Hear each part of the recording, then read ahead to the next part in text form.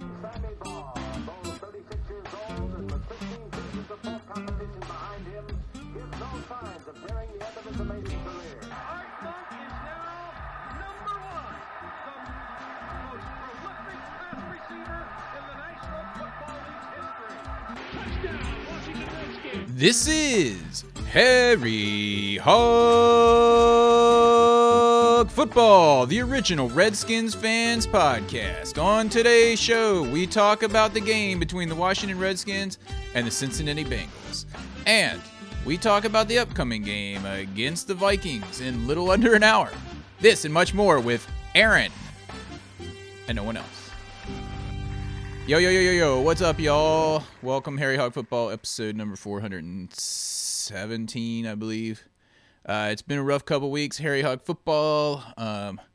It's been hard trying to get the guys together. Josh is in the midst of buying a new house and traveling, and John has been ill with some of the meds in his recovery from the heart transplant. So it's been pretty much impossible. Thought we were going to get this in a couple days ago. Didn't happen.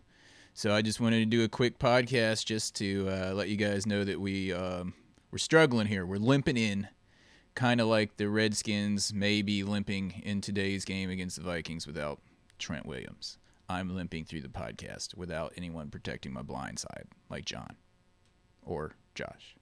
Anyway, just a little bit, short podcast. Hopefully we'll have a full-fledged team back with you for the next podcast, but just wanted to touch base on the Redskins-Bengals games.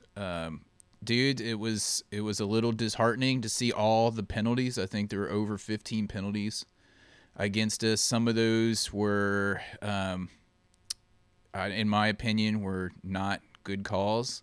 And to make it worse, it seemed like the refs missed a bunch of bad calls against the Bengals. I'm thinking of the hit on Deshaun Jackson after he made a great catch down the sideline. Excuse me.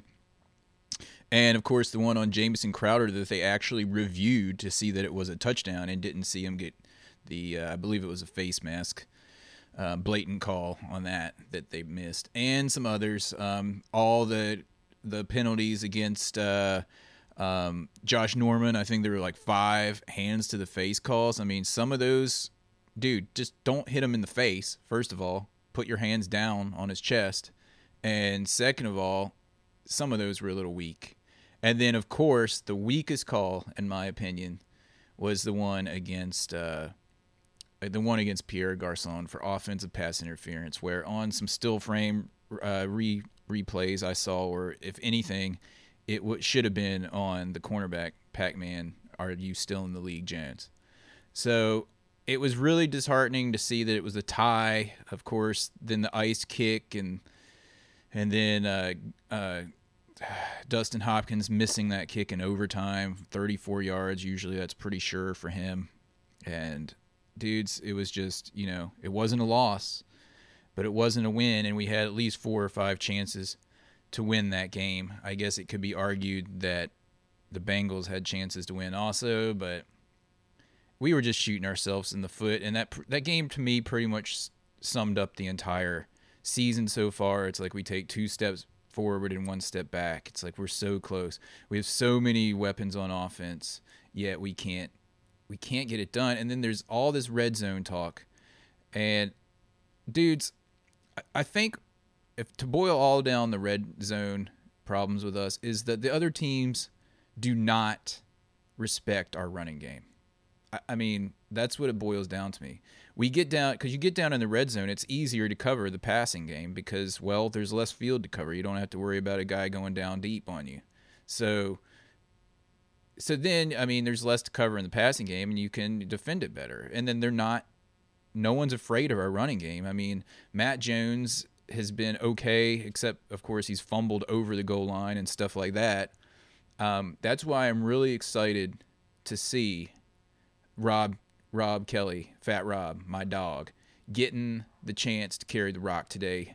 Supposedly, or Matt Jones isn't even active. So he's going to be the starting running back, and I hear that Mac Brown has been promoted, and he'll be his backup along with Chris Thompson. So I'm excited to see that. I'm really concerned without Trent Williams in for the next 4 games on that bogus. There's some bogusness involved with this.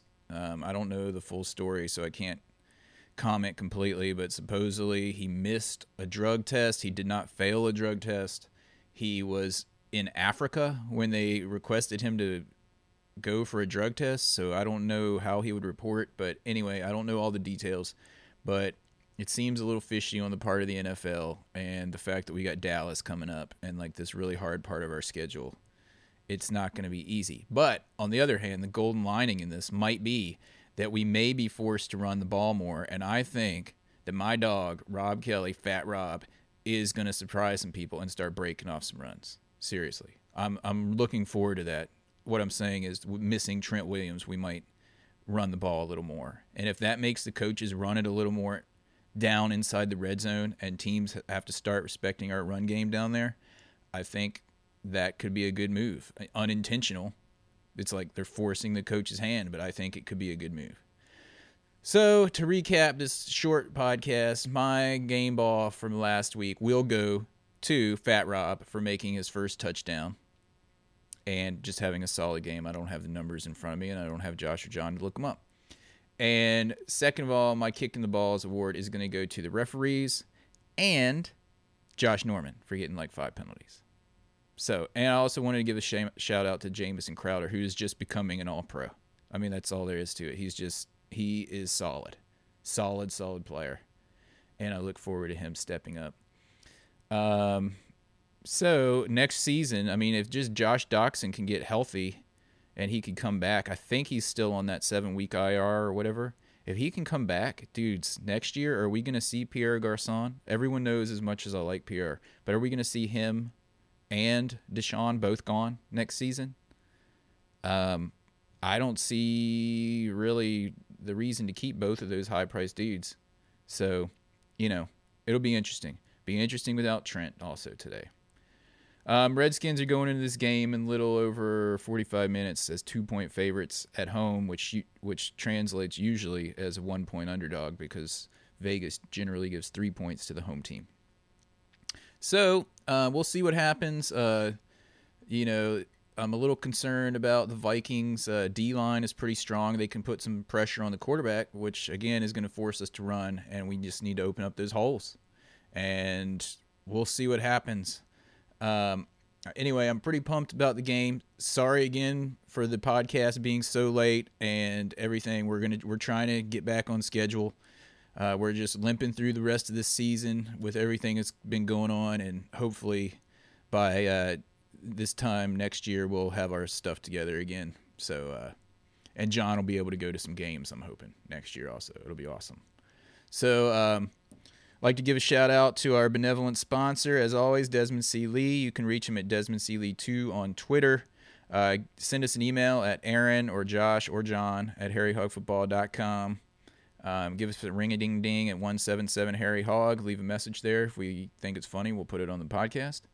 And, yeah, dudes, I'll talk to you guys next week. And let me see. What else do I need to say? Anything before we get into this game? Keep the faith, dudes. We got the Redskins, Vikings, and we got a hard schedule. We've got the Packers next week, and then 3 days rest until Cowboys, which is kind of shady. I've said since the beginning of the season they set it up that way, that we play a 4 o'clock game on Sunday and then have to play the Cowboys on Thursday in Texas. Anyway, we got to win this game against the Vikings today. Hail to the Redskins, and as always, if you see a Cowboys fan, joke 'em.